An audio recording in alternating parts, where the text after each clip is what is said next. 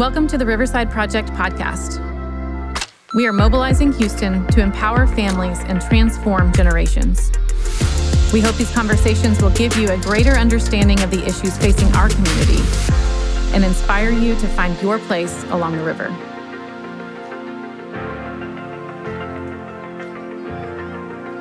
Tony Steer is with us today. Tony is the director of Legacy 68.5 at Houston's First Baptist Church. She is also a former missionary, an adoptive mom, a good friend.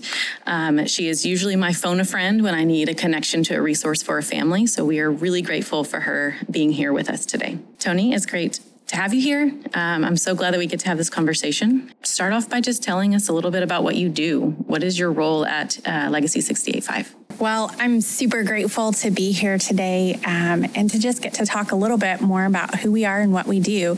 So Legacy 68.5 is Houston's first adoption, foster, and orphan care ministry. Often we get stuck in one of those areas. Each area is so nuanced. So my days look different every single day. Some days I'm working here locally and supporting holistically foster and adoptive families through connection gatherings, relevant equipping, parenting tools, but then the hard work of sustaining families when things don't go the way they thought they would. And other days or other hours, I'm across the globe in Kenya or Guatemala supporting those who are taking children in residentially who have really large needs. And so the job is exceedingly diverse, but it's an adventure and something I'm super grateful to be a part of. It's a whole lot of different things that you're doing.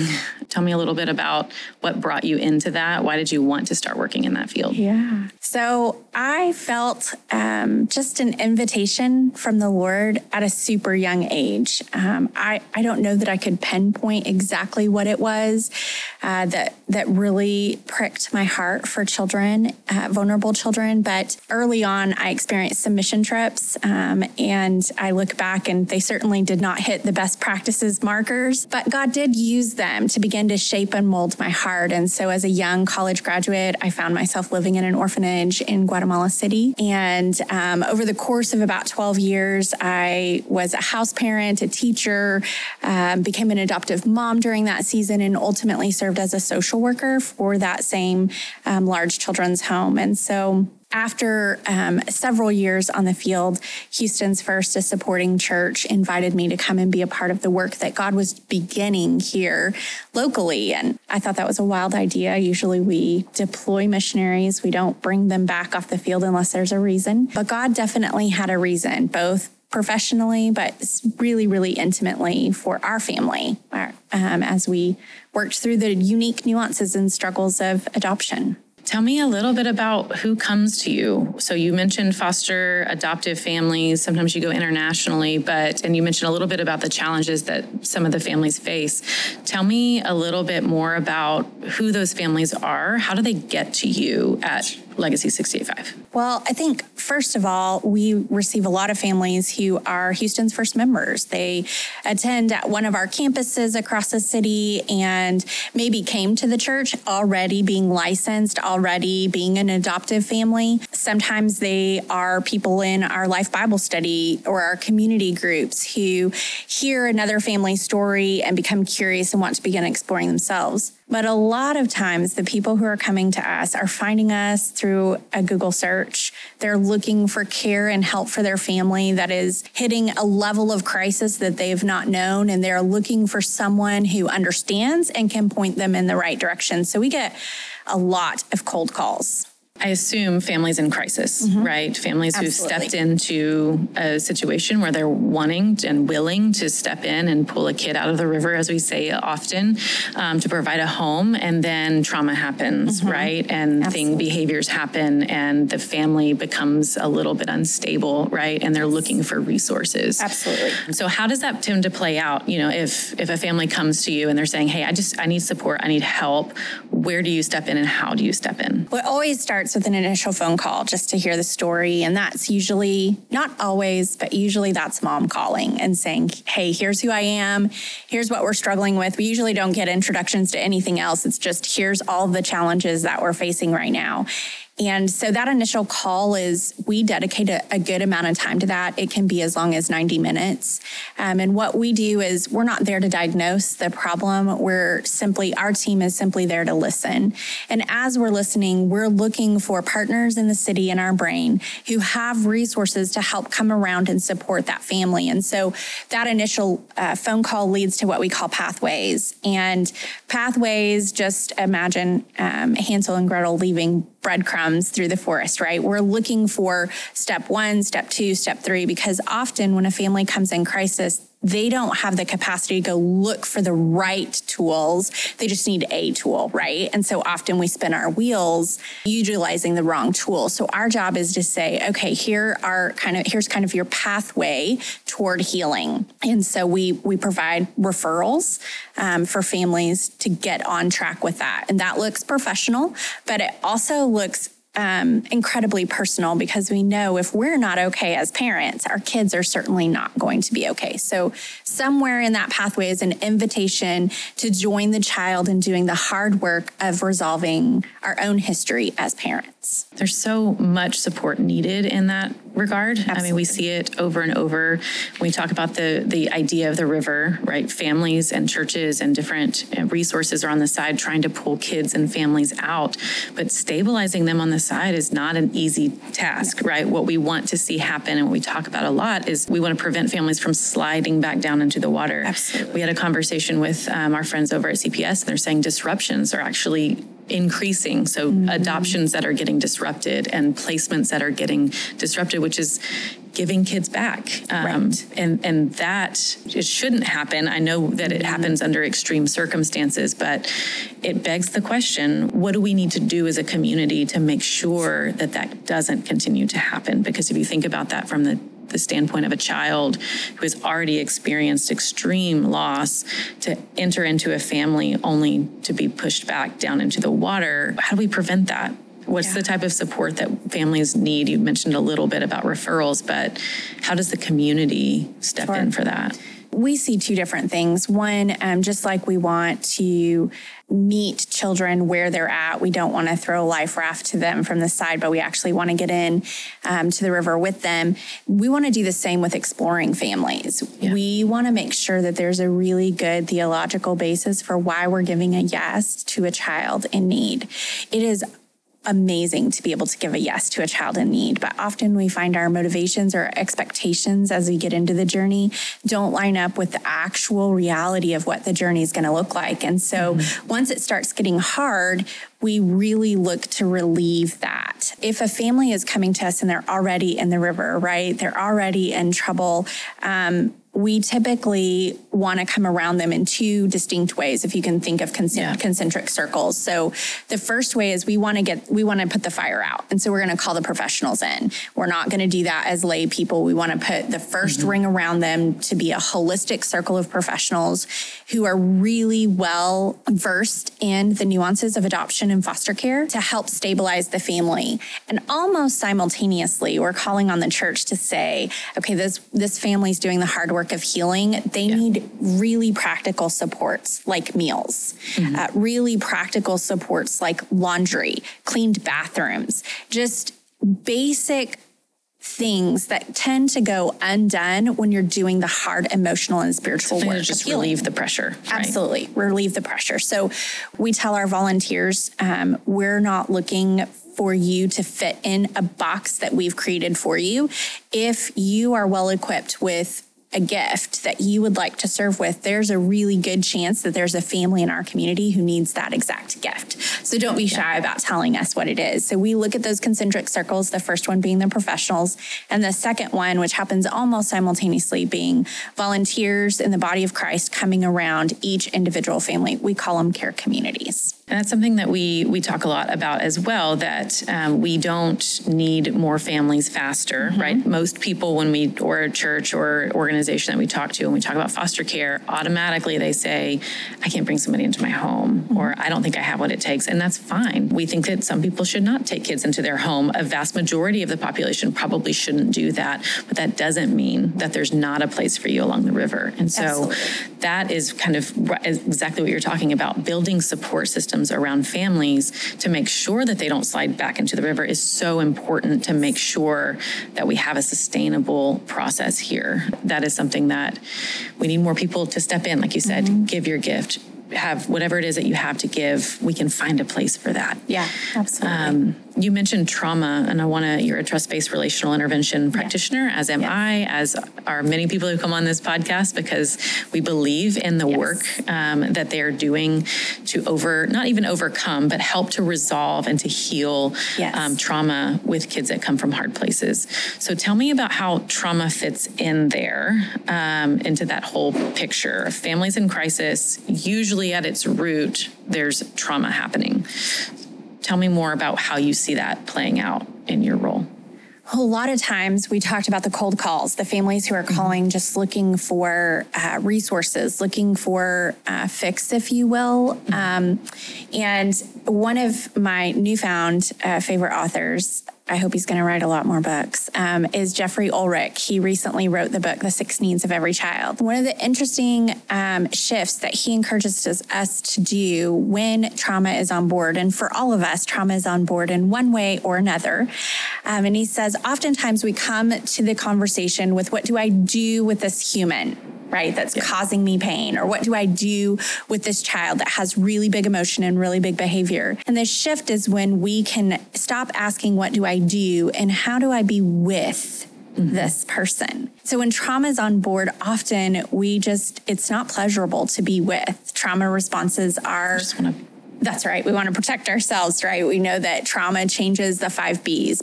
Brain, body, biology, beliefs, and behavior. And so that just about sums up everything, right? So that makes everything hard. That's why the first 90-minute call, we really feel like everyone in the circumstance needs to be seen. Yeah. They need to be known. And from that space, we launch into, okay, how do we be with one another? How do we as a ministry help be with you as parents so that you have the capacity to begin to be with, truly attuned to the child in their greatest hour of need? Dr. Tina Bryson says, when we see that big behavior, often what a child is actually telling us, or an adult, is, hey, I lack a skill, teach me. Yeah. And so that's kind of how we look at trauma as an opportunity for both comfort and healing, but also discipleship. That's good. That's helpful. One of the things that I see a lot, we have lots of families who are fostering in our city. We see, I'm a foster and adoptive parent, and so I interact with families from time to time, either online or whatever. And I think sometimes that I'm perceiving that often, whether they're not getting that understanding within their agency, which I do think is somewhat of a problem. We partner with lots of different agencies and help them to find ways to support their families and make sure they're getting those connections to resources. But I think what I often see are families who are starting, you start off with the placement, depending on how old the kid is, as they kind of near that 5, 6, they're starting to go to school, behaviors are starting to come up. Yeah. As a parent, you want the quick fix. We want, tell me how to fix this behavior. Tell me what to do, because this is getting out of control. And often I see lots of like Band-Aid, like they need to go do this, or, maybe, whatever it is, the quick fix. Right. I see few families or people or resources who are saying, hey, I think it's trauma. I think what you're seeing is exactly what you're saying, the way that trauma has affected their behavior and their belief system. They need attachment, they need connection. And often it's either circumvented just because they don't know that there are resources out there. How do we help families find those resources? And how do we help to connect them so that they recognize that trauma early, rather than letting it fester, or they kind of try all the quick fixes and they don't work. And now kid is 8 years old or 12 years old, and they're ready to move on. Yes. They can't take it anymore. Or the child has gotten so out of control and are still not learning, are still not connecting. And it's just way further downstream at that point. I think it's a great question, something that I would love to see invested into in our city. Mm-hmm. I really feel like a lot of these disruptions that are coming and a lot of the crisis calls that are coming in ways that, looking back at where it began, it was completely preventable. Yeah. And so I really do believe that families are getting some good training prior to, but you're an adoptive parent, I'm an adoptive parent.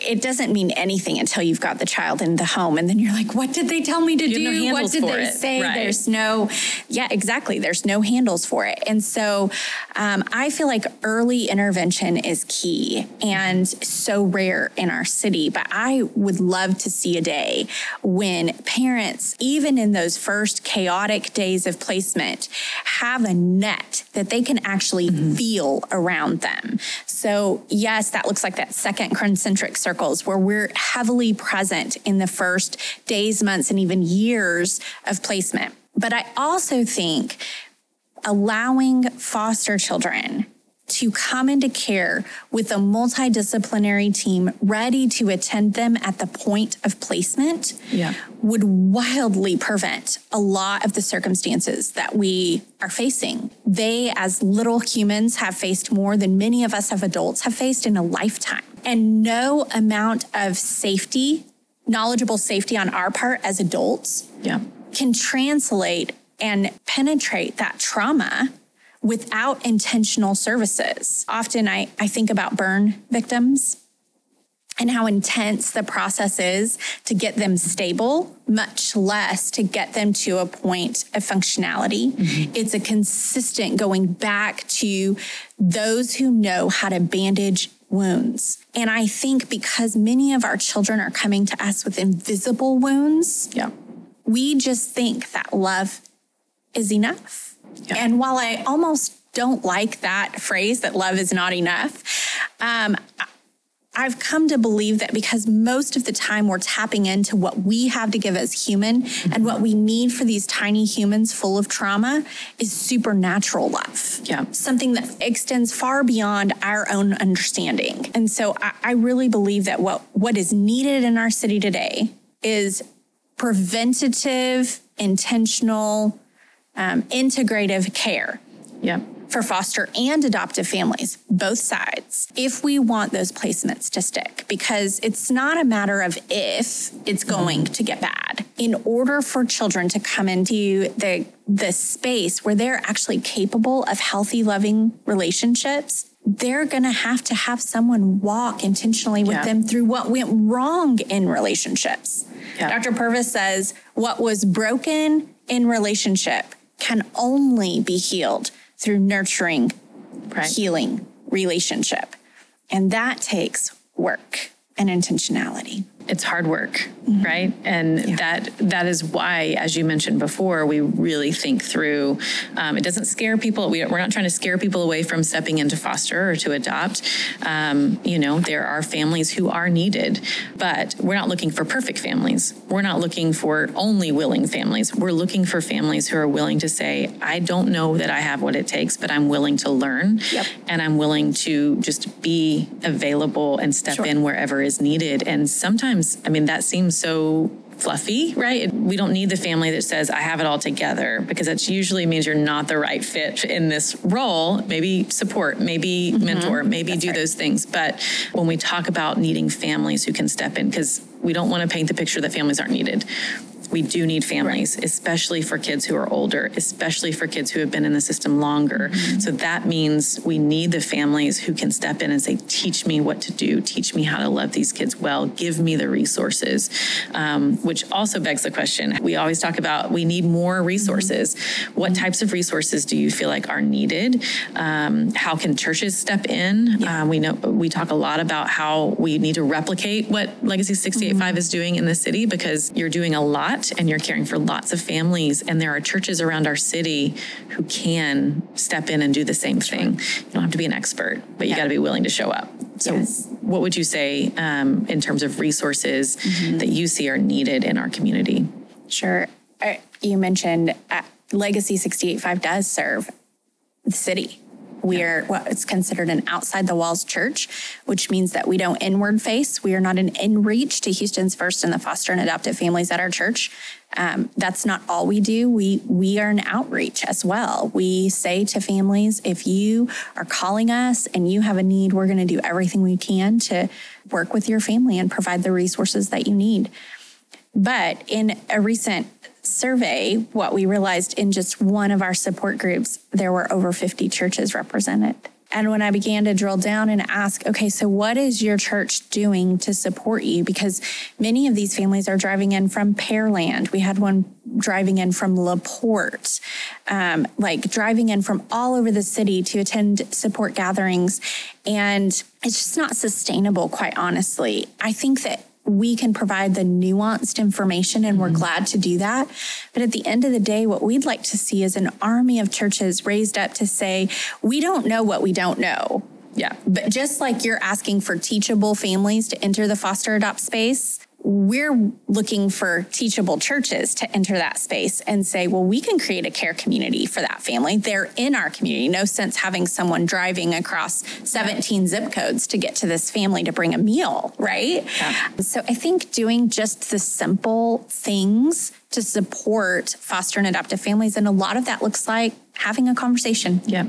Entering the space, showing up. Hey, I heard that you're licensed as a foster family. I don't know anything about that. Would you teach me? Yeah. What amazing results would we have if staff and deacons and elders and members would come alongside those foster and adopt families, curious about the right things, not the child's story, but the parent story. How did you get into this? The parent story, what do you need so that you can continue to do this work? And to be clear, most foster and adoptive families are terrible receivers. Myself included. And so we need people who are going to be persistent, who are not going to say, when can I bring you a meal? But going to say, I have availability to bring you a meal in the next 7 days. Would you please choose a day and send me the time and the food allergies? It's changing the way we ask our questions and making it easy for the family to give a yes, because that margin in meal prep for a family of 6, that's time around the table that can just be spent laughing and hearing about days and extra bedtime snuggles because we don't have dishes to do and we don't have meals to prep, right? There's lots of things we need in the city, but I think the most practical thing is for churches to say yes to care communities. My husband's a pastor, so I know there's a lot of pastors out there that are just like, I'm so overwhelmed and I have so many other things going on. And how do I even begin to think of how we would do that in our church? And the reality is, we always say it doesn't have to be the pastor leading that. Sometimes it is. Sometimes it's the pastor saying, okay, church, this is what we're going to do. But it's just shepherding our people, helping them to understand that there are vulnerable families within our context, not even just outside of our walls, but in our own walls. There are families who are vulnerable and we're committed to them. We're going to take ownership and come around them.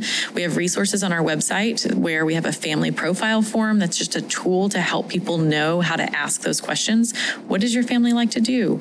What do you do for fun? How do you recharge? When do you need meals? Do you have babysitting needs? And it kind of gives some language and decreases kind of the awkwardness of asking and receiving that help. And so I hope that some of those resources can be helpful.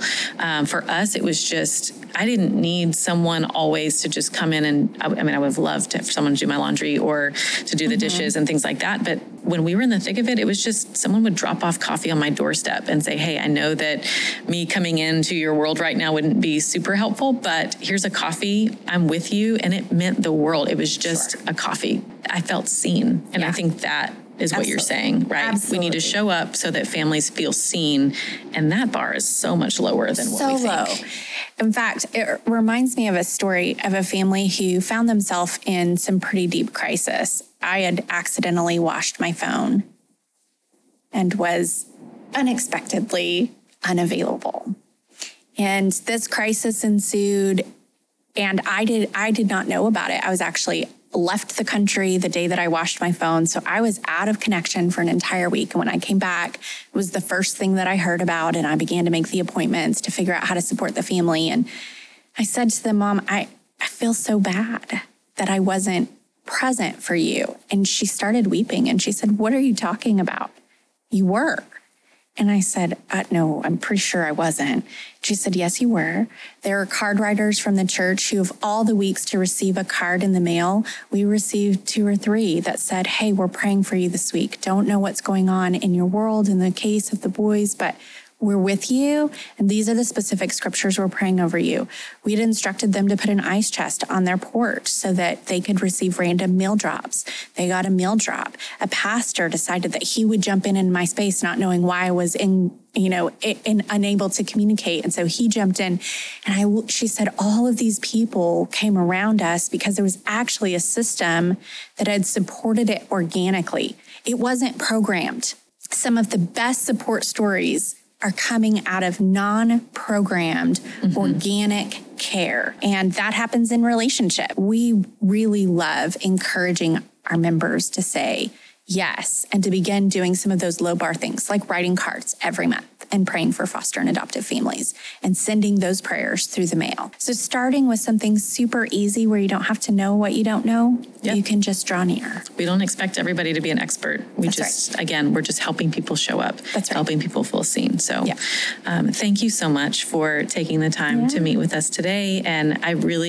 say this to everyone who's here, but I very much consider it a privilege to be here today, but also to just walk alongside you and walk alongside the ministry that you have, because I couldn't do the work that we all are doing. Our team wouldn't be able to do the work that we're doing without you all and your entire team. And so what a privilege that it is to serve our city alongside you. So thank you. It's a gift.